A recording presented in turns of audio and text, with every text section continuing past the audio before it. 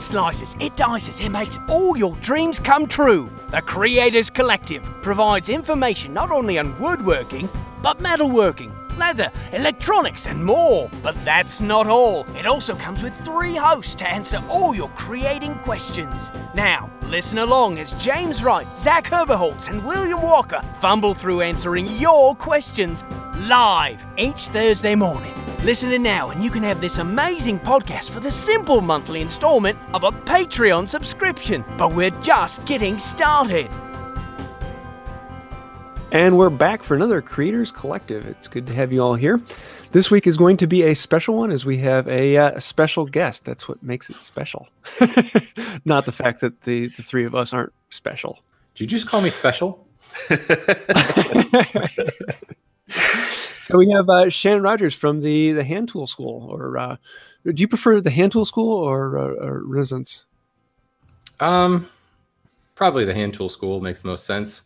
You know, that's the one that actually makes me money. So I suppose probably should be from there. But yeah, you know, Renaissance Woodworker is the brand that's been around the longest. And in fact, the actual official business name is a mouthful. It's the Renaissance Woodworker Hand Tool School. Like, according to the IRS, It's the Renaissance Woodworker Hand Tool School. I don't know how that happened, but yeah.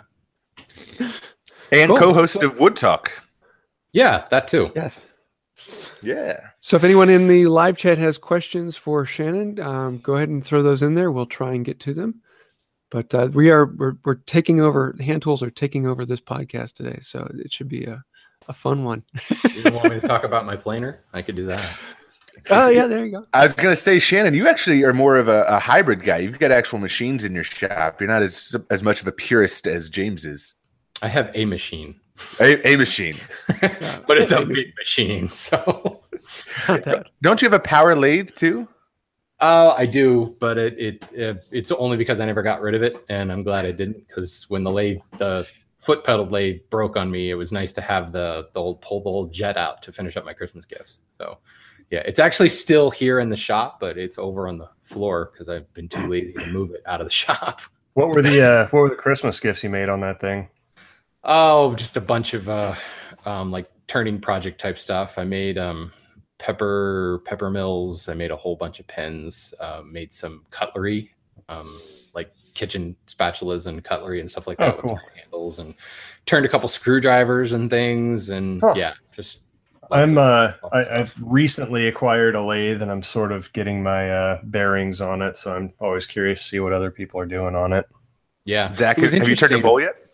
Not yet. I don't know exactly. Like I said, it's kind of a whole new discipline. I mean, you can know so much about woodworking and stuff and buy a lathe and feel like a total idiot if you don't know what you're doing. Like there's like 400 different like chucks and mandrels and like just so many different things to where if you're not familiar with it, it's hard to know what you need for a project. So it's its own niche within woodworking. Yeah. It's got its own, you know, there are people that do nothing but turn.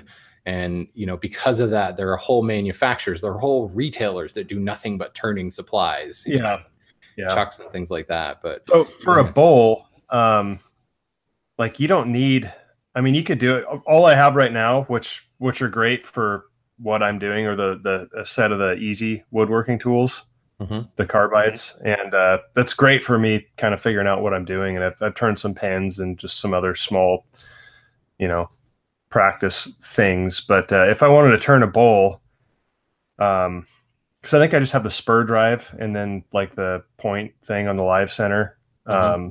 So I just probably just need a chuck, and that should be about it, huh? Right? Or I mean, I suppose the lathe probably came with a faceplate, didn't it? It did. Yeah. Yeah. So you can do it with that. You can certainly. Well, I mean, traditionally you would screw the faceplate on to what would eventually be the inside of the bowl.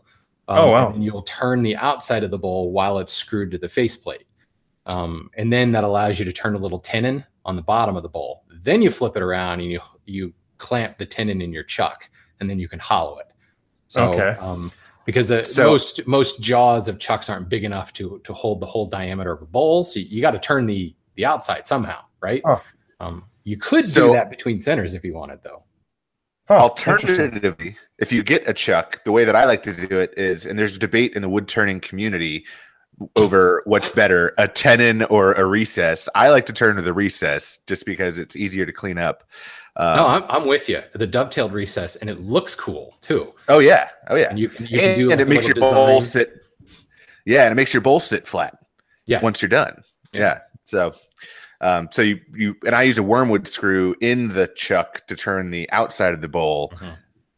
Turn a dovetailed recess on the bottom of the bowl, then flip it around and expand the jaws into that recess and hold the bottom of the bowl and then hollow out the inside. So how long would it take? How long would it take you to turn, I don't know, like a 8-inch diameter bowl these days? Now that you know what you're doing. I can probably turn one in about 30 minutes, but it used to take me about 2 hours. Yeah. That's probably about crazy. Right. I bet my first time I did it, I'd probably screw it up and it would probably take me 5 hours.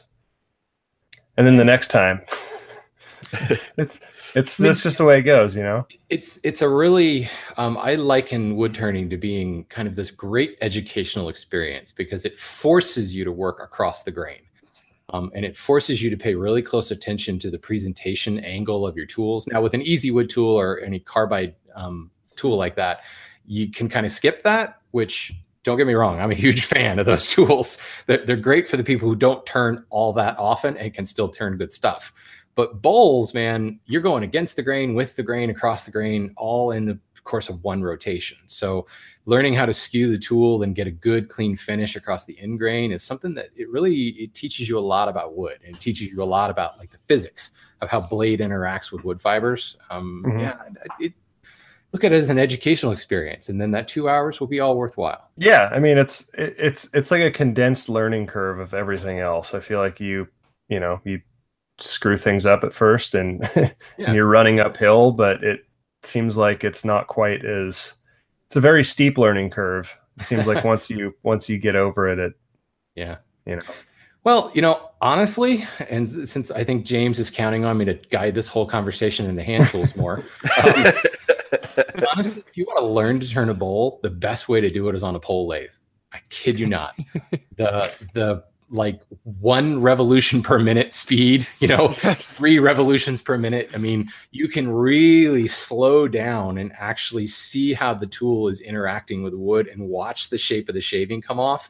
And that gets you kind of, okay, that's right. That feels good. That looks good. That sounds good. Now pick up the pace and remember how I was holding the tool and remember what that shaving looks like.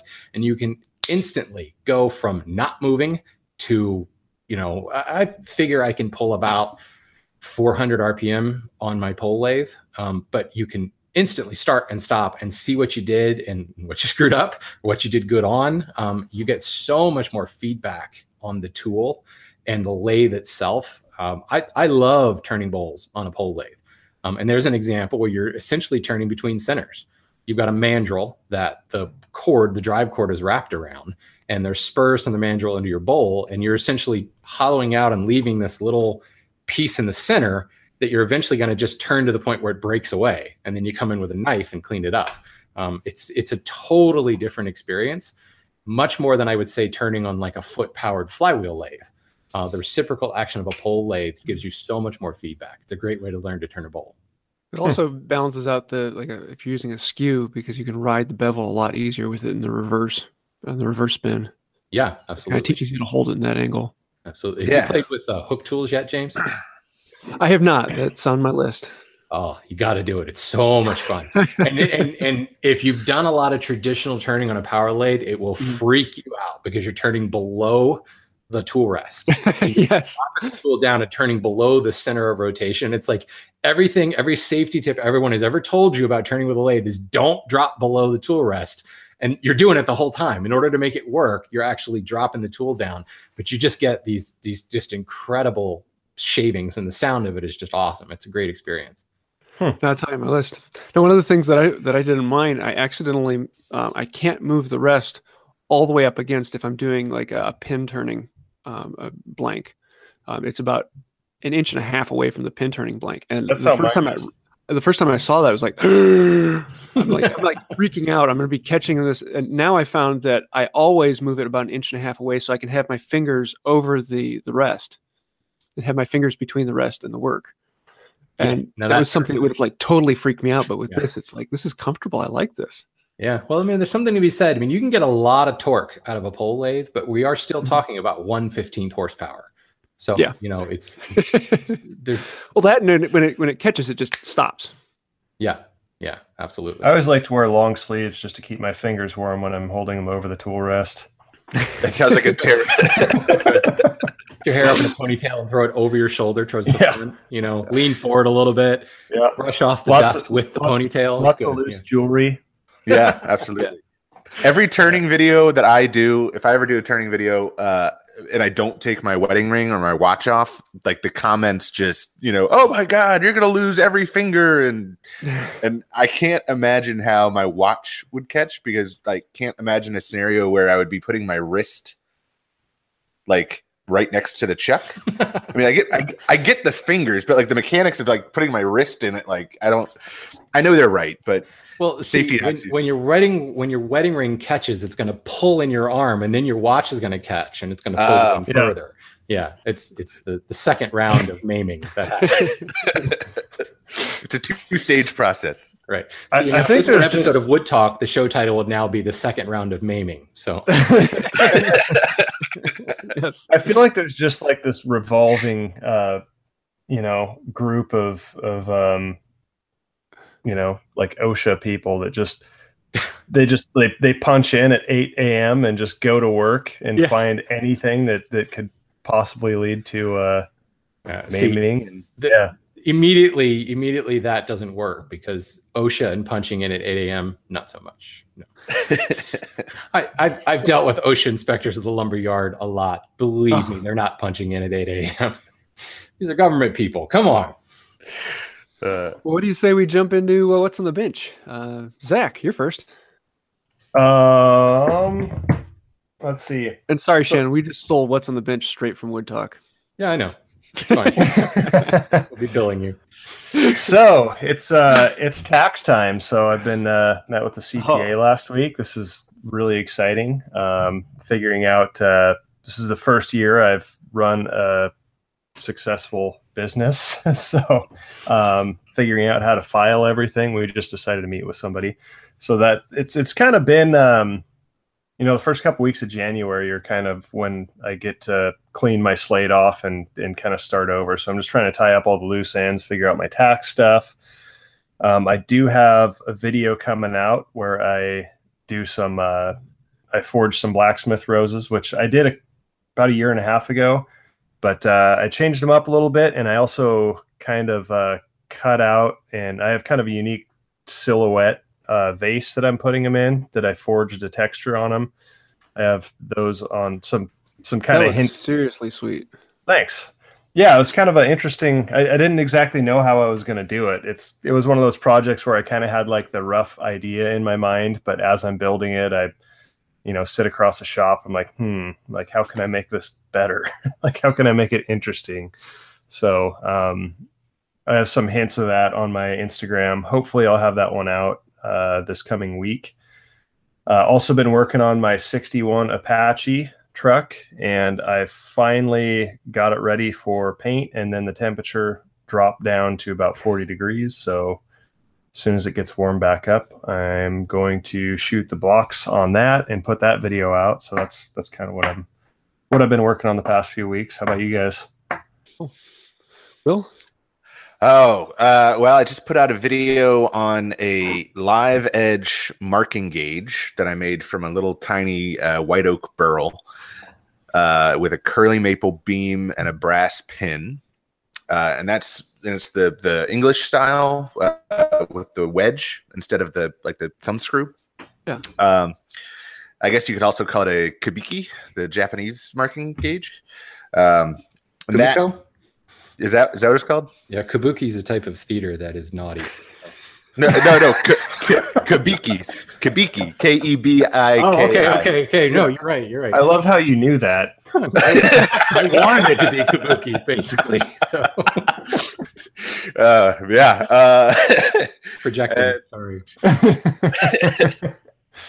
And then that video is being really well received. And that was kind of born from this Live Edge vanity build I'm doing out of some pretty crappy cherry slabs. They're really vetted, and like the checks go almost to the like from end to end. So before I can even mill the slabs flat, I have to stabilize the checks with like giant bow ties. But I tried to talk the client into letting me get some new slabs that were in better shape, but these came off of his property and they had sentimental value. And he said, no, I really want to use these. And so I'm trying to get creative with that. But it's a pretty challenging build. So yeah, that's what's on my bench. How about you, James? I'm forward to seeing those things filled. Those are really cool slabs. Yeah. Well, yeah, I guess cool. I have the beholder, I guess. Cool. Well, I've been finishing my side table, and I'm here. I should probably be wearing a respirator right now. I've got the fan on the other end of the shop running, trying to dry it off. But it's I'm in love with this thing. It really came out far better than I expected.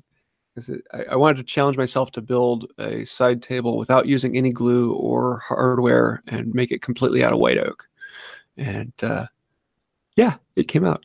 Yeah, that's really cool. I was thinking about your through tenon, stubbed tenon design, and the latest Wood magazine has an article about haunched tenons, and I was thinking you could call it a haunched through tenon. I haven't figured out what to call those, but I don't know. Kabuki tenons. Yeah, I was just going to say that. Well done. How about you, Shannon? Let it be known from this day forward, those are called kabuki tenons. Yes. just for the sidelong glances we get when you take your work to Japan. Just for the searchability of it, you know? Yeah, right. Because what woodworking really needs are more sexual innuendos, because there are not enough. That's true. That's very true. Well, let's see. What do I got going on? I sawed up some veneer just last week. I actually kind of did it over a couple shop sessions. I was talking about this on Wood Talk. It was this piece of really figured, like bird's eye quilted curly redwood that I've been hanging on to for 20 years, maybe not that long. But it was always that wood is like, I want to save it for the perfect project. And then I started thinking, well, this is going to turn into veneer. There's no way I'm going to use this in its solid form. So I decided to finally saw it into veneer to use it for this tee box I want to build for my father-in-law. And as is to be expected, even with shops on veneer, the stuff it's a heavy 16th, but it's still like wanting to potato chip and go nuts on me. So I bought some of that veneer conditioner. And of course I read all these recipes for making your own stuff online. And I was just like, and I'm just going to pay the $12 and buy a quart of it. In the end, it was just easier. So I went to Joe Woodworker and bought the veneer conditioning stuff, and it is really cool. I've always heard about it, but I'd never had really a chance to use it. And what was really very brittle. I mean, redwood itself is so soft to begin with, but with so much going on in the grain, you look at it wrong and it wants to crack because, of course, it's 1% moisture in the shop right now because it's been so cold. But once you put this veneer conditioner on, it turns it into this very kind of almost soft, supple feeling, speaking of innuendo, veneer. And it's really pliable and you can work with it. Now, I knew full well going into this that it's something you're supposed to condition and then use it right away. Because I was just going to say glycogen. It's not glycogen. That's in our muscles. What's the stuff? Glycerin, glycogen, glycerin. One's explosive, one's not. Yeah, one of the two. But the glycerin base of this, obviously will eventually dry out and evaporate, I guess. So once you condition the veneer, if you just leave it in like 2 weeks, it's not going to be conditioned anymore. So it's one of those things where you have to do it and then put it to work. Well, I'm not there yet because I have to set this project aside and go on to some other stuff that actually makes me money. So go figure. So I knew full well that I was going to have to redo these particular slices again, but it was really affirming to know that it works. and it will be so much easier to work with this stuff when it's a condition like that. So how does a hand tool woodworker cut veneer? With a handsaw. Really? You can get that? Yeah. It seemed. Oh heck yeah! It's impressive. Well, I mean, it was. Yeah, I'd say it was probably 3/30 seconds thickness. But yeah, I used my 4-foot frame saw for that. Jeez, I didn't know you could get that. I mean, I can't even like cut butter without the knife pushing out at the bottom.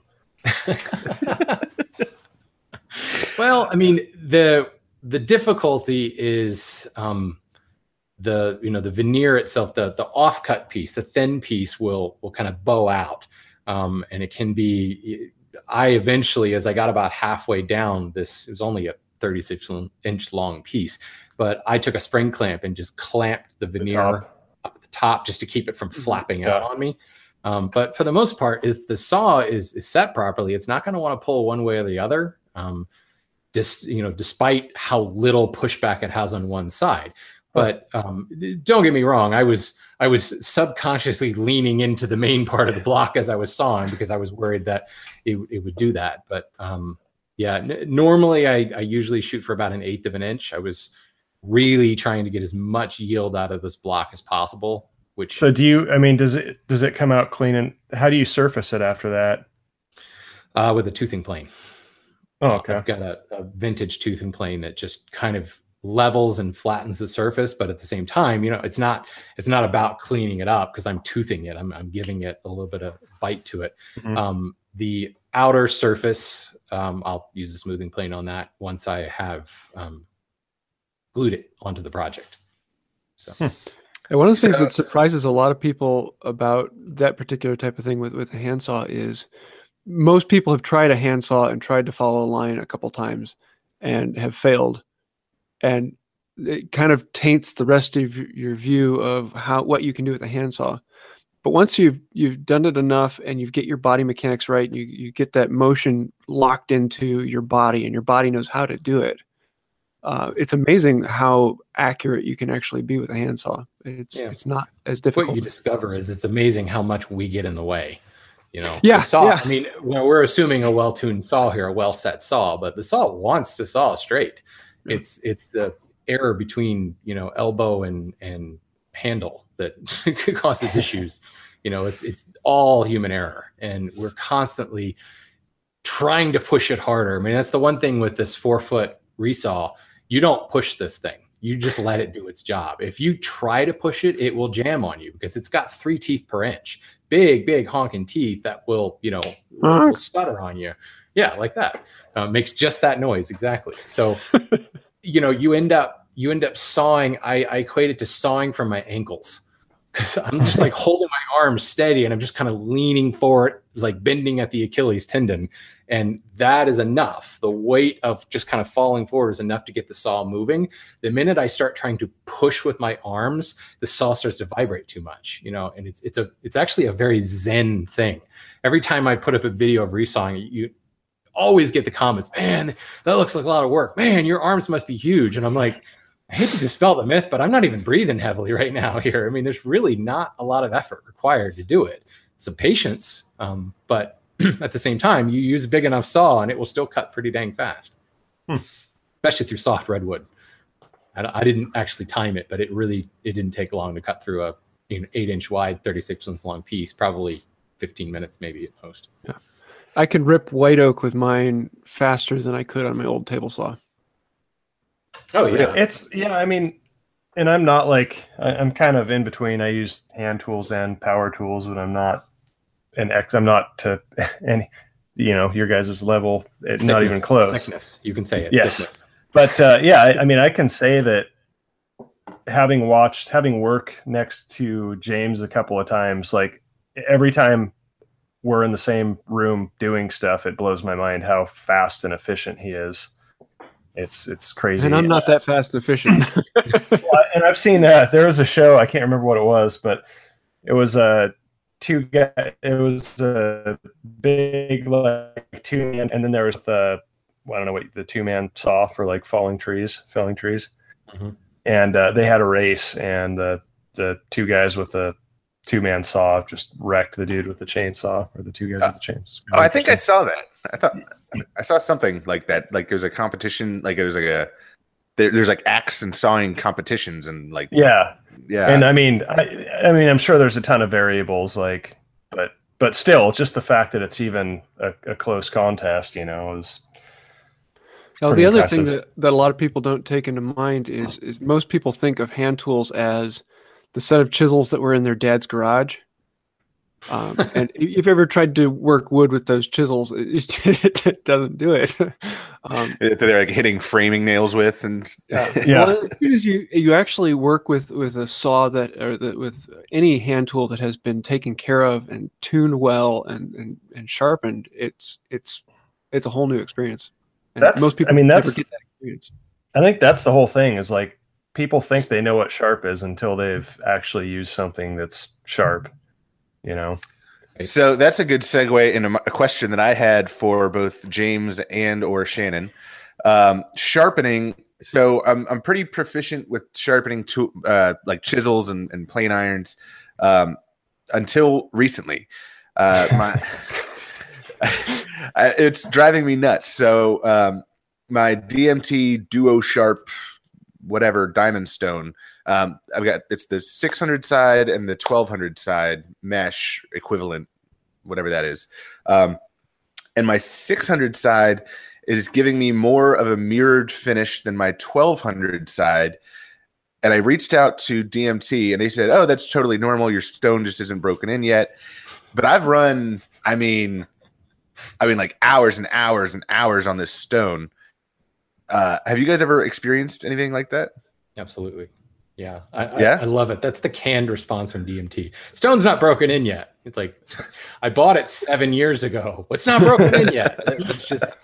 That's level 1 help desk support right there. It's not broken in yet. So I found that the higher grit DMTs don't give you as mirror polish as the lower grits. And the physics behind that, I have kind of a loose understanding of it, but it all comes down to scratch pattern and the shape of the abrasive itself, what's actually creating that scratch pattern.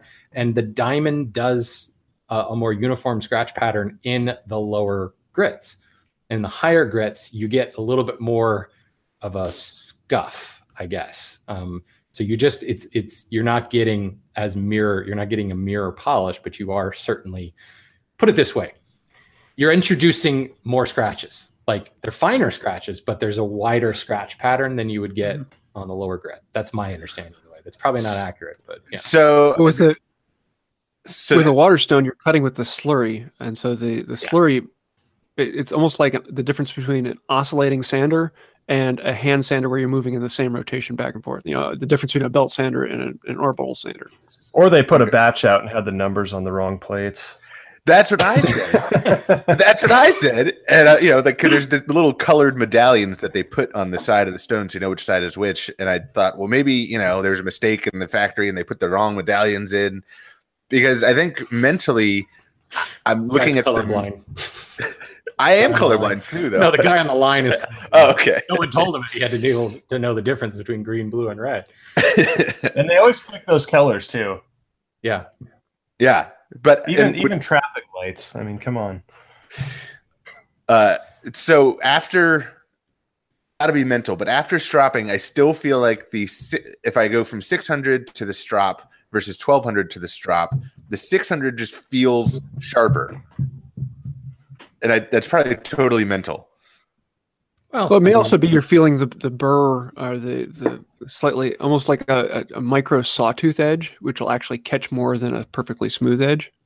Okay. Yeah, that could be possible. I mean, the fact is, if you're finishing off with a strop, you're going to get a good edge. Yeah. No matter what you do. So, I mean, you could grind the bevel on the pavement and then hit it with a strop. You know what? Don't do that. People are listening and they go, "Well, I'm going to try that." Hey, that didn't work. But, the fact of the matter is that you're refining that last little bit with the strop, so you're going to get a more durable, more cohesive edge, less of a frayed edge.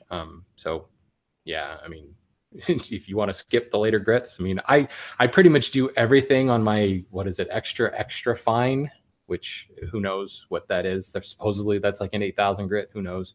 But I live on that stone and then go to the strop, and strop 90% of the time. And then when I go back to the stones, I hit that highest grit, unless I did something stupid and I've got to actually clean it up or reset a bevel or something like that, in which case I'll go to a grinder and then work my way back up to the 8,000 grit. But I rarely drop below the 8,000 grit anymore. It's just about sharpening more to sharpen less.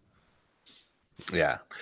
I've been keeping my strop next to, so I've been cutting these giant bow ties, butterflies, Dutchmen, whatever you want to call them, in these crazy cherry slabs. And I've just been keeping my strop next to me. And so when I feel my chisels start to get a little dull, or it's not cutting as easily, or if I feel like I have to pound on the chisel harder, I just take it to the strop real quick and then go back. And that seems to be a pretty quick, efficient way of getting through these butterflies. Oh yeah. So yeah, I've got 1, 2, 3, 4 strops scattered throughout the shop. Because, the 22-foot long shop is just too much effort to walk from one to the other to pick up the strop. So I've got one at my joinery bench. I got one hanging on my tool cabinet. One lives on the workbench all the time. And then I've got a flexible one by the sharpening bench for weird stuff. That's exactly Sharpies. I just bought this. I'm still going strong. This was like probably 8 months ago. I just bought like 60 Sharpies and threw them everywhere in the shop. And it's still, I'm never, for the first time in my life, this is the first year I've never been like wanting for a Sharpie when I'm in my shop. They're everywhere. Just picturing you walking into the shop with like an armload of Sharpies and just throwing them up in the air. There's a video of me doing it. Video on it. He basically I opened the box and it's just throwing them everywhere, all over the place. They're on the floor. They're everywhere. But that actually gave me an idea, because I've been like kind of doing a fair amount of leather work in the past couple of months, and I get scraps. Maybe I should start making some like little strop paddles and stuff and selling those for cheap. I don't know much about like people would buy them. Yeah. The particulars, like, does it matter what kind of leather? Like, is veg tan better, or is, I don't know anything about that. Anybody know? I literally bought a 5-pound box of upholstery scraps and put some rubbing compound on a small piece. And I use the suede side, or the nubuck side, I guess it's called. Yeah. Right. But I've heard some debate which side is better to use. But I know from because back in the day when I was clean shaven. Wait, debate on sharpening? Oh yeah. I used to, back when I shaved, I used straight razors, and like I got a strop, and it's, I think, Cordovan. But there's a lot of different stuff out there. I'm just not sure if you're supposed to strap with fine Corinthian leather. Yeah. If Western movies have taught me anything, you're supposed to use a belt to sharpen your knife. Yeah. Yeah. Absolutely. And shave at a 90-degree angle to your face, like they do in all the movies. That's right. Or backwards. So I've played with this a fair bit, and I like industrial leather belting. Works really well. This particular strop, for those of you that can pay attention to the video, was made with leather belting from McMaster Carr. It's quite thick. It's a little bit more than 1/8 of an inch thick, and I did glue it down to maple block for a hard substrate. But it's got a little bit of give to it, and it works really well for curved edges. It's very much like what you have in your hand. This is 10-ounce leather. Like, this is ridiculous. Yeah, you could like do construction projects with this stuff. I think that sounds like a good opportunity to make a video right there. That's a good idea. Yeah, build something out of leather. You can go with a really thin kind of suede stuff, and that's what's wrapped around this paddle. So if you're actually looking at producing a paddle, you can create one with profiled edges. So you've got a round edge. This is the internal connection of a V chisel. If you're stropping the inside of a V gouge, carving gouge, that's what that profile is. So it actually can be really nice, and it's got a fancy little handle on it. This is a commercial one made from Butts Strops. I bought it at Woodcraft like 10 years ago. Butts Strops. Yeah, clutch drops. Yep. And then the leather du jour that everyone's all excited about because Christopher Schwarz said something about it once is horse butt. Horse butt leather. Genuine horse butt leather. Butts. And is that from butts? Yes, absolutely. From horse butts. It's really hard stuff. This stuff is really, really thin. I specifically do not adhere this to anything because I am using both sides. I'm using both the suede kind of rough side and the smooth side. So I look at this as like one grit and then higher grit. So I'll actually strop on this face, flip it over, swipe a couple more passes on the bevel, flip it over and pull off the burr. And because there's no whatever iron oxide, chromium oxide crayon on the other face, I can actually see that burr, that tiny little wire edge pop off on the backside. Wow. Yeah. I mean, and this thing, this just lives on my Roubo next to me all the time. The other ones tend to fall into a little bit more specialized uses because they're either softer or because they have that profile to them or whatever. So you don't use any compound on that hard side of the leather? No, you could. Okay. But to me, it's already such a fine grit. But I love the fact that I can see the wire edge. That tells me that I did my job. You know, if you see the wire edge and it comes off, you're sharp. You have reached Euclidean perfection. So I'm like literally taking notes on this because I think it's a good idea for me to make these things. What width would you make those? Like, I mean, what's your biggest plane iron that you're ever going to sharpen? 2.5 inches. 2.5. So yeah, I'd say make them 3 inches. Yeah. The number 8's 2.5, isn't it? Yeah, I think so. 2 3/8, isn't it? 3 inches. Go 3 inches. Yeah, 3 inches is good. And actually, there was what's the dude that made the Da Vinci lathe? Stu, guy in Britain.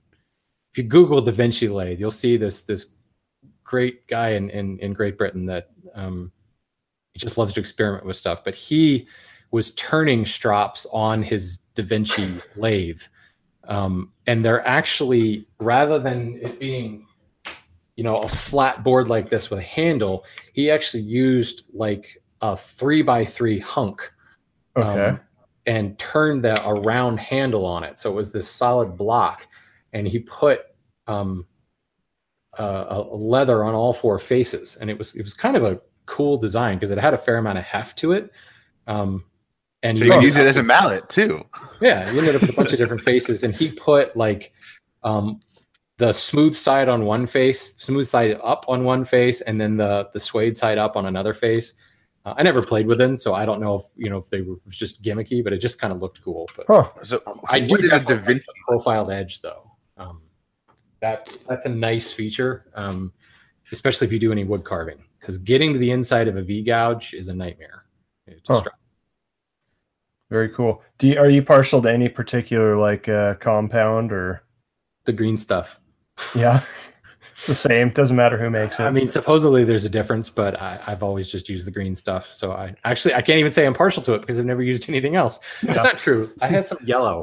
I use the black stuff, but that's because I had a stick of black stuff when I began woodworking, and I haven't run out of it, so I don't have a reason to get anything else. Right? Yeah, you buy this big old crayon, and like I've been through a lifetime supply. A quarter inch of the crayon in 10 years. So. I use it's either brown, red, or green, but I don't know because I'm colorblind. It's funny that I had this discussion when I was making a knife with like this knife master guy. Put a video out on it a while ago, but we were talking about how like nobody has any idea like how the mystery of like different compounds and which one's which, and right, there's no meaningful value attached to any of them. It's just colors. Yeah, pretty much. So Zach, are you thinking about making these stropping paddles and then including the compound crayon with it? Yeah. Oh, all right. Stop shop. Everything you need. That's one of the things that's the most frustrating for me is when I buy something and I don't realize that you're supposed to have something else to go with it. Right. Like that is my ultimate frustration in this community is when you buy like a tool or you buy something and you're all excited, you take it out of the box and then you realize that, oh, I'm supposed to have this too. And it happens all the time. I bought a branding iron and it didn't come with a torch. Well, I mean, there's certain things that are obvious, but like honestly, and now it makes sense now that I've done it. But like when I got the lathe, and I'm overwhelmed by like what of the 40 different chucks and tools and this and that do I need? And then I'm like, okay, well, I'll start out with a pen. Those are easy. And I'm like, oh my God, so you need what? Like all these, you need mandrels and bushings, and that's why I haven't turned a pen. I know. And now that I've done them, like it's not that bad. But when you're new to it and you don't understand how it goes together, and like you don't really understand the anatomy of building a pen. Well, not to mention that every single pen kit has a different bushing. Yeah, yes. Slightly different diameter. It's only 100th of an inch smaller, but it's still. Bushings aren't by size; they're by name.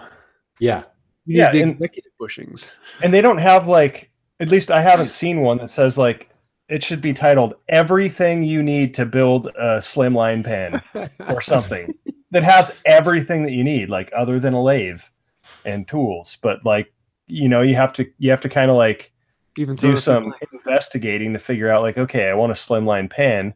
That means I need a mandrel and slimline bushings, and then a pen kit that's, it's weird. You have to kind of a la carte the whole thing instead of just being able to click a button and have everything. Although I will say most mandrels do come with 7 mil bushings, to act as spacers, but that's what you need for a slimline pen is a 7 mil bushing. So. Yeah, I actually made this one. This was like the first one I made. But do you guys know what the next size up from the slimline is? I'm curious because these are a little bit. I don't know what they all are. Okay. There's so many of them. I was going to say next size up, maybe 10 years ago, you could say that, but now there's so many different pen kits. Yeah. So it used to, when I started turning pens, it was like the slimline, the Euro style, Mont Blanc style pen. Then there was the cigar pen, big fat thing.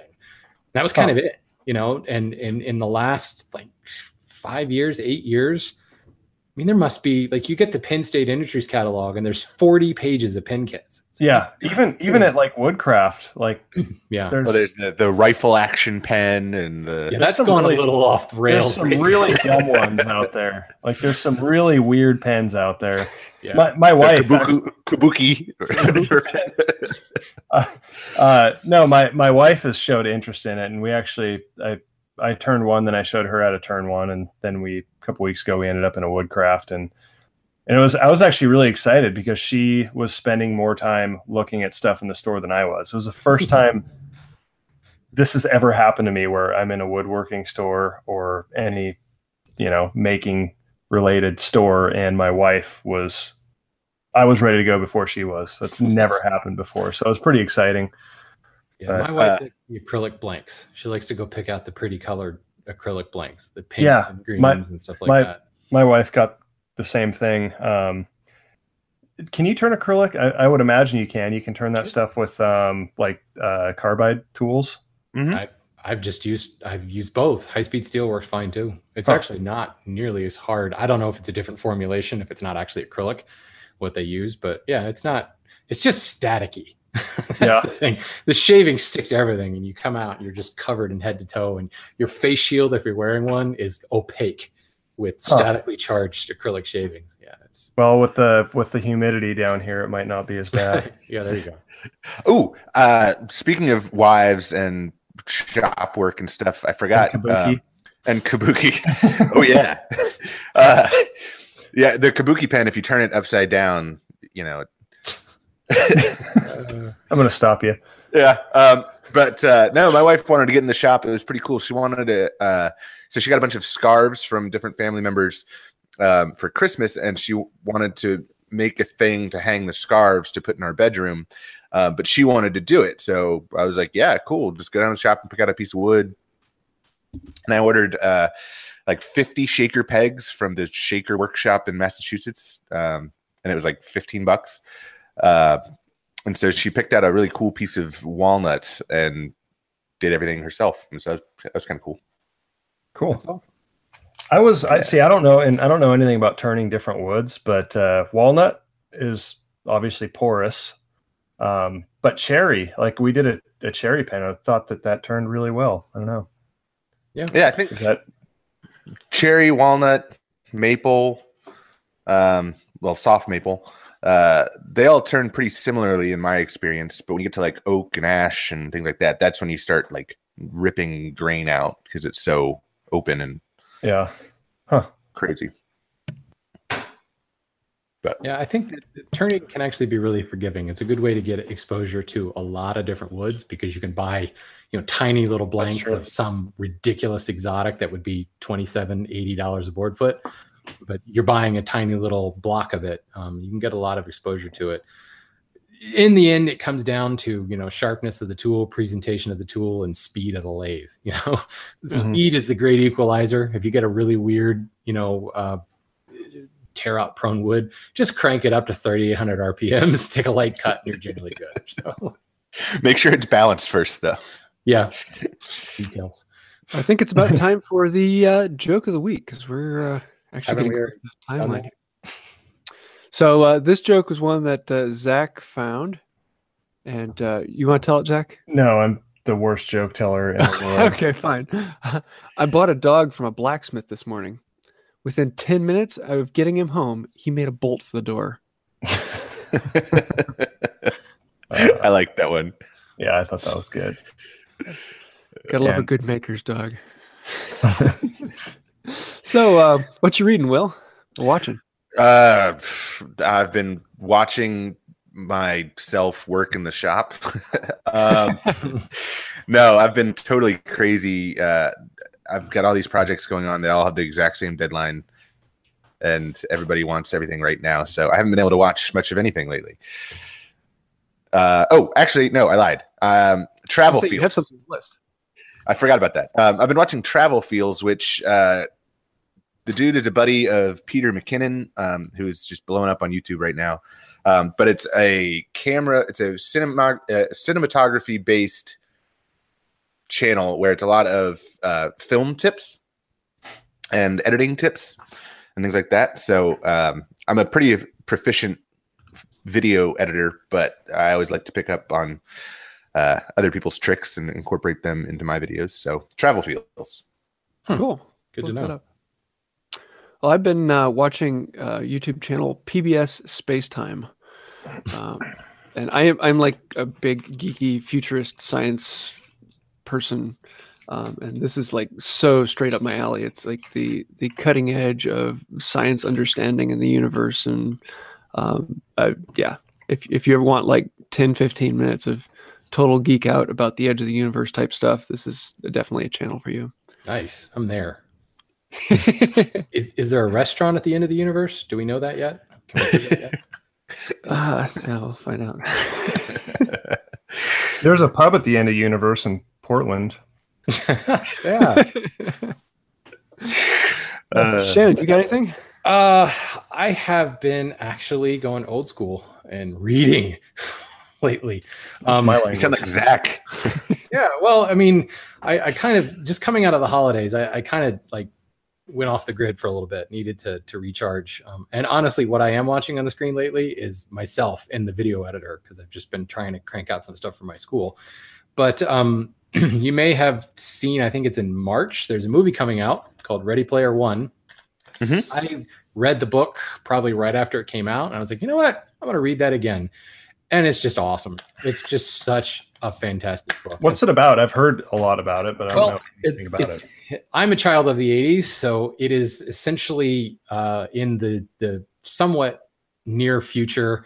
We've moved to, virtual reality gaming has taken on like the whole Second Life idea where you never even have to leave your house. You have this avatar and you're have full haptic suits and chairs, and you moving treadmills that you're walking around in your virtual space, and you're actually in your apartment somewhere, and you can order a pizza, from your virtual avatar and have it delivered to your house, and you never leave. Doesn't sound like it's that far into the future. Yeah, right. Like next week, 2040. So it's this billionaire who invented the technology. He dies, and in his will, he creates. He says he essentially created an Easter egg in the game. If you find the Easter egg, you'll get his fortune. So the entire book is about these people going and searching for the Easter egg in in the game, and the game has essentially become almost reality now for many people. But it's just chock full of like 80s video game references, sci-fi references, like D&D stuff. It's the ultimate geek fest essentially, but it's just a really good story. Not only did I read it, but then I listened to it narrated by Will Wheaton just to up the geek. Oh, wow. And it just loved it to the point where I finished it, and I went on. Ernest Cline is the author, by the way. I went on and read his next book called Armada, which is, if you're familiar with the movie The Last Starfighter, where the kid's playing the video game and he gets actually recruited to like fly a starfighter in a far off galaxy. It's the same principle, where except there's been this huge government conspiracy to basically train the human race how to fight aliens via video games, because they knew we were getting invaded like 60 years ago. So yeah, just awesome tropey pop culture. What year were you born, Shannon? 75. Okay. Yeah. I just read Ready Player One again for the third time, and such a great book. Might read it one more time right before I go and watch the movie. I highly recommend listening to it too. Will Wheaton does a great job. I don't actually read books. Nice. I've got like 300 some books on my Audible account. Yeah, I'm with you. Been a proud member since 2001. Back when my MP3 player only had 32 megs of space. Yes. My Rio. I had to download the book in parts to listen to it. So Zach, what you got? So I'm actually, I went through kind of go through phases with reading. And so I was reading some, I usually like nonfiction. I'll read like 3-4 books of informational stuff, and then I'll kind of binge on some fun stuff. And right now it's fun stuff season. So, I am reading Night Shift by Stephen King, which is kind of a collection of like 20 short stories. It's really fun because you can just sit down and read through a whole story in 40 minutes or so. Is Lawnmower Man in that? Yep, that's the next one on my. Speaking of virtual reality, yeah, I just finished the one right before that, so I'll probably get around to that one today. Nice. That's it. It's a really great book. So yeah, I'm enjoying that, and I also have a different book that I'll post that one next week. But I know I talked about Richard Pernecki before, who, if you guys aren't familiar with him, you should be. It's this dude that moved into Twin Lakes area of Alaska and built a cabin and lived out there for like 20 years by himself. And he was just a really cool guy, really good. I mean, the hinges and stuff that he built for he was a craftsman. But just a nice, I actually keep that one next to the bed because it's like the nicest thing you can read before you go to bed is just some dude talking about like nature and timber framing. And so I'll put that one up. It should be noted that Dick Pernecki was the original YouTuber too. It's like he filmed it. He actually brought a camera with him up there and filmed the building of the whole thing. Yeah, there's a 3-hour. I know I'd mentioned it before, but there's like a 3-hour video. There's like a 1-hour documentary somewhere, and then somewhere else there's like a 3-hour video of all of his footage and stuff. But this book that I'm reading, I get the name of it. Is it the one written by his friend? Yeah, he never actually really wrote a book. This is kind of a collection of his journal entries. Let me see if I can find the name of it. That's a perfect segue into Zach forging me a timber slick. Yes. Which where did it go? Oh, it's called One Man's Wilderness: An Alaskan Odyssey. So awesome. Great story. Sounds like a fun one. Cool. Well, Zach, since you're talking, why don't you give us your favorite tool of the week? So this week I am going to pick my IsoTunes, their little earbuds, and they are actually OSHA approved, which is nice. I spend a lot of time behind very loud tools doing metal work, grinding and cutting and stuff, and they're really nice. They're small. You can pull them out of your ear. They're not uncomfortable like the what do you call this style? Like the headphone, the over the ear stuff. The over the ear stuff is great, but after like an hour or so of wearing them, my ears hurt and I don't like them. So the earbuds are really nice. Yeah, the humidity's not fun either when you're. What's that? The humidity and the heat's not fun either when your whole ear is covered like that. Yeah, absolutely. It's swampy in there. Zach, do you have the pro version or the cheaper one? I have the cheaper one. I have both, but I like the cheaper version. I like the cheaper one too. The battery life is a little limiting. I don't have an issue with it because I'm usually not wearing them all day. I mean, I'll wear them in the shop for an hour at a time, and then if I go to the gym or something, but I just plug it in next to my phone at night. So if I'm using them a lot, but yeah, I like the lesser expensive ones just because they're a little bit smaller and more compact. Mm-hmm. So you know you're a hand tool person when your kids think that your handsaw is too loud. That's when you threaten them. You wait till I start chopping mortises. Yes. That's right. What you got, Shannon? Probably, and I'm glad that you say this week because probably my fret saw because I've been doing, I'm building a Chippendale style mirror for the hand tool school, and I've been sawing out the ears of the mirror. So really intricate fret work, and I have that fancy New Concepts fret saw that I've tricked out with a Cocobolo handle, and it's just awesome. It's a lovely saw, and it's one of those the new realm of boutique tools that a lot of them you look at them and go it's eye candy, and there's some vintage ones that'll do just as good a job. This one, no, I have not met a fret saw that cuts as well as this thing, so it's the real deal. I love using it. Interesting. You've got to love having a saw that looks like it's made from a bridge. Yeah. Yeah. I've been eyeing one for a long time. I just haven't pulled the trigger.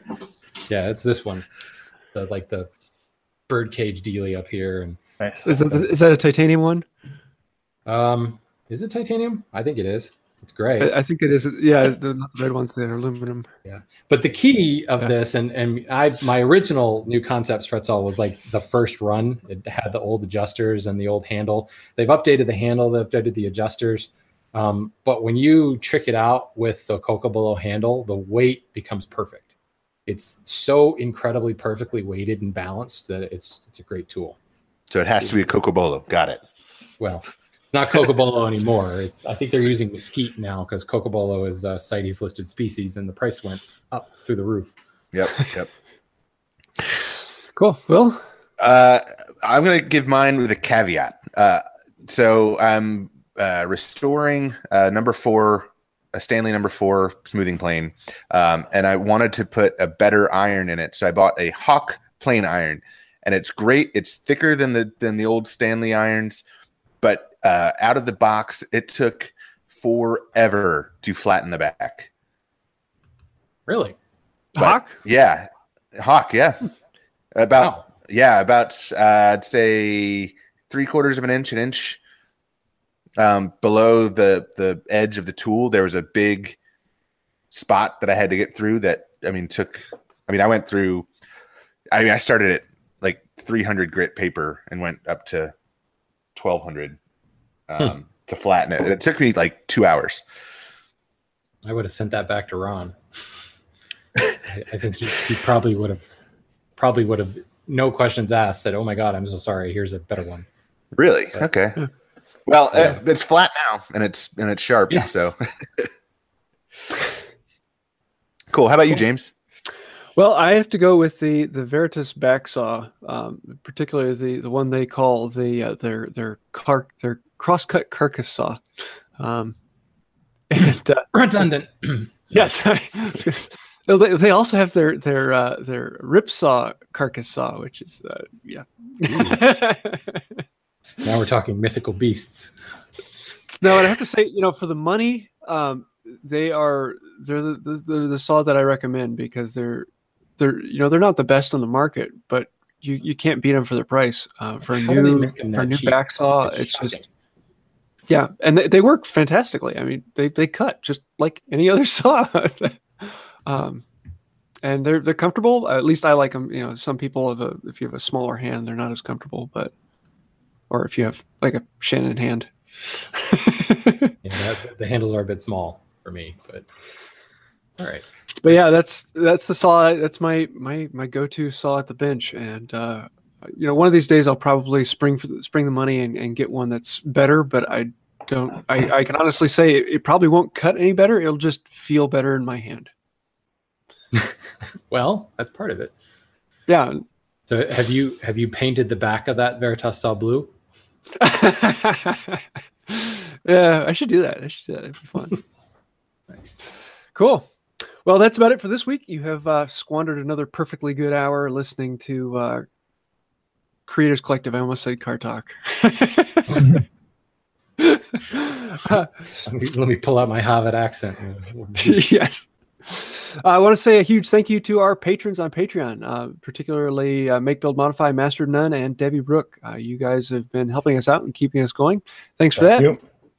If any of you want to have your comments and your questions answered live, you can join us in the live chat every Thursday at 10 a.m. Eastern Time. And I look forward to seeing you there. So that's about it for this week. And until next time, see ya. Hey, and thanks, Shannon, for coming on. Of course. Absolutely. Absolutely. Yeah. All right. Now bye.